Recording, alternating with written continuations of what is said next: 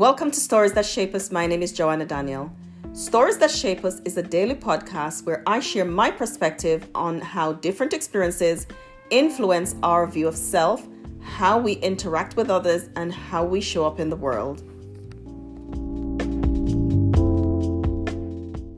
Hello everyone, welcome to Stories That Shape Us. In today's story, I want to talk about how to keep your body safe, how to keep your body feeling safe. It's influenced by a post I saw today on social media. And it was a question that says, how do I tell my body, I'm going to paraphrase because I don't remember it exactly, but it's how do I tell my body how do I help my body not go into fight or flight when I get a letter? The person gets, letters are difficult to open. Lots of people struggle with that. A sense of fear, of danger, or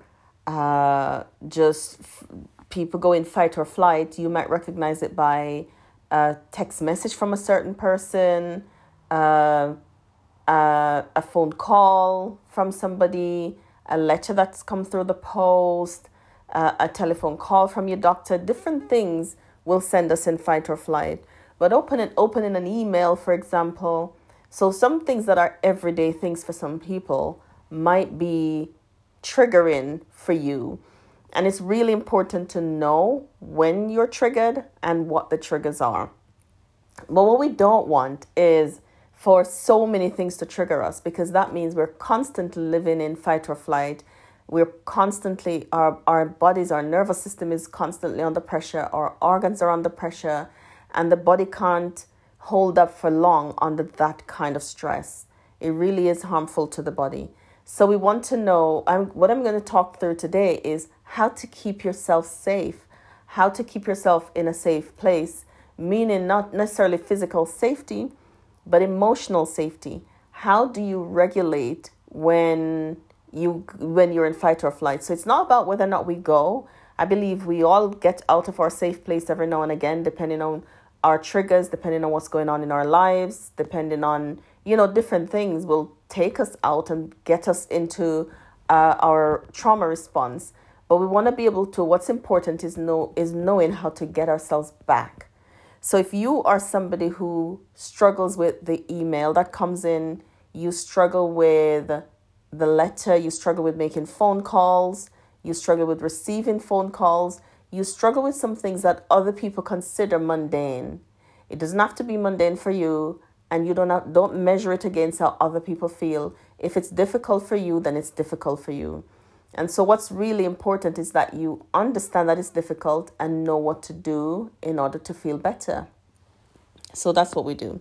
So here is what I want you to know as well. Our bodies will create scenarios to help it feel safe again. And we do that by telling ourselves stories. And even in the stories that we tell ourselves to help us to feel safe again, there might be lots of negative messages, might be lots of things that are not true, but we tell ourselves these stories in order to help ourselves feel safe again. So when we're triggered, this is when this often happens. When we experience pain, we get used to a certain kind of pattern. And, that pain can be layered, but sometimes certain things are familiar. Even though they might not be healthy coping mechanisms, they are familiar, and they bring us a false sense of safety. So the familiar might bring us a false sense of safety. So this might be a certain relational pattern that you have. You know that certain people are not the best friends to have, but you struggle with letting them go because it gives a false sense of belonging. And you need that. And so we need that. And so you stay. So there's certain things that gives us a false sense of safety. And because of that, we recreate these patterns over and over again to get that feeling. So even though when you start to heal and look back at it, you realize that actually that was not safe. That wasn't a good thing for me. But because it was familiar, we find ways of recreating it over and over again. We even recreate scenarios to give us that false sense of safety because it's familiar, and change can be difficult. So here's something that you would need to do in order to help yourself. Truth sets us free. Truth can help you change the pattern, not become comfortable in living in fight or flight, truth rather can help you to do that. And this kind of truth sometimes might be really difficult to face. So it might need that you have a therapist who you trust to challenge you. It might be that you have friends who can trust to challenge you, to almost wake you up and get you out of the place that you're in, where you are agreeing, and when you're feeling like this is safe, this is good, I'm going to stay here. So change can be like swimming upriver, like you're fighting a bull and you're trying to gain control. But know that you can gain control. You can swim upriver. And what I say is normally the river will turn in your direction as well. So that's one cognitive process that I want you to think about. Telling yourself the truth. What's the truth about this pattern? What are the things that I'm hiding from, that I'm not allowing myself to become familiar with? So that's one. Another thing to do is to ground yourself by focusing on what's present, being present. So if you're sitting down, make sure that your feet are firmly planted on the ground. Make sure that you're feeling the armrest of the chair if there's one. Just focus on breathing in and out slowly, and focus on what you can hear in the room, what you can see in the room, what you can touch in the room, because that will bring you back to the present. When we're triggered, when we're worried about the mail that have come through the post and we're triggered, we're not in the present, because then we're in the emotional brain and we're remembering maybe times when we've run out of money, times when we've not had enough, times when we have to do without, and all of that kind of things is happening. And that can be overwhelming. It can be really overwhelming.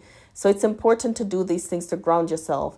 So even before you can tell yourself the truth, you might need to steady your nervous system and get access back to your frontal lobe, where you'll remember that you need to go tell yourself the truth. So deep breathe in and out slowly.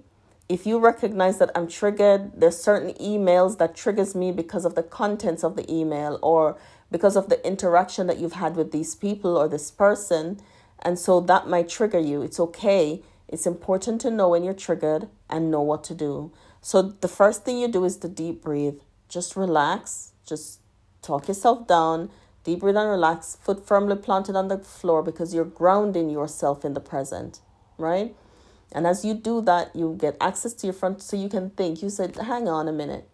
You can tell yourself the truth, and you can pull yourself back. So those are some of the things to do when you want to, in order to help yourself to manage your fight or flight place. Don't be daunted by fight or flight or feelings of anxiousness. Don't allow it to dictate how you respond, how you are. Just know that you can gain control. The emotions won't always be in control. You can gain control, and you can dictate how your body and your mind responds. Of course, it's going to take time, but one day at a time, as you practice these tools day by day, then they become a part of your normal way of relating. Thank you for joining me in Stories That Shape Us. I hope you'll join me on the next story.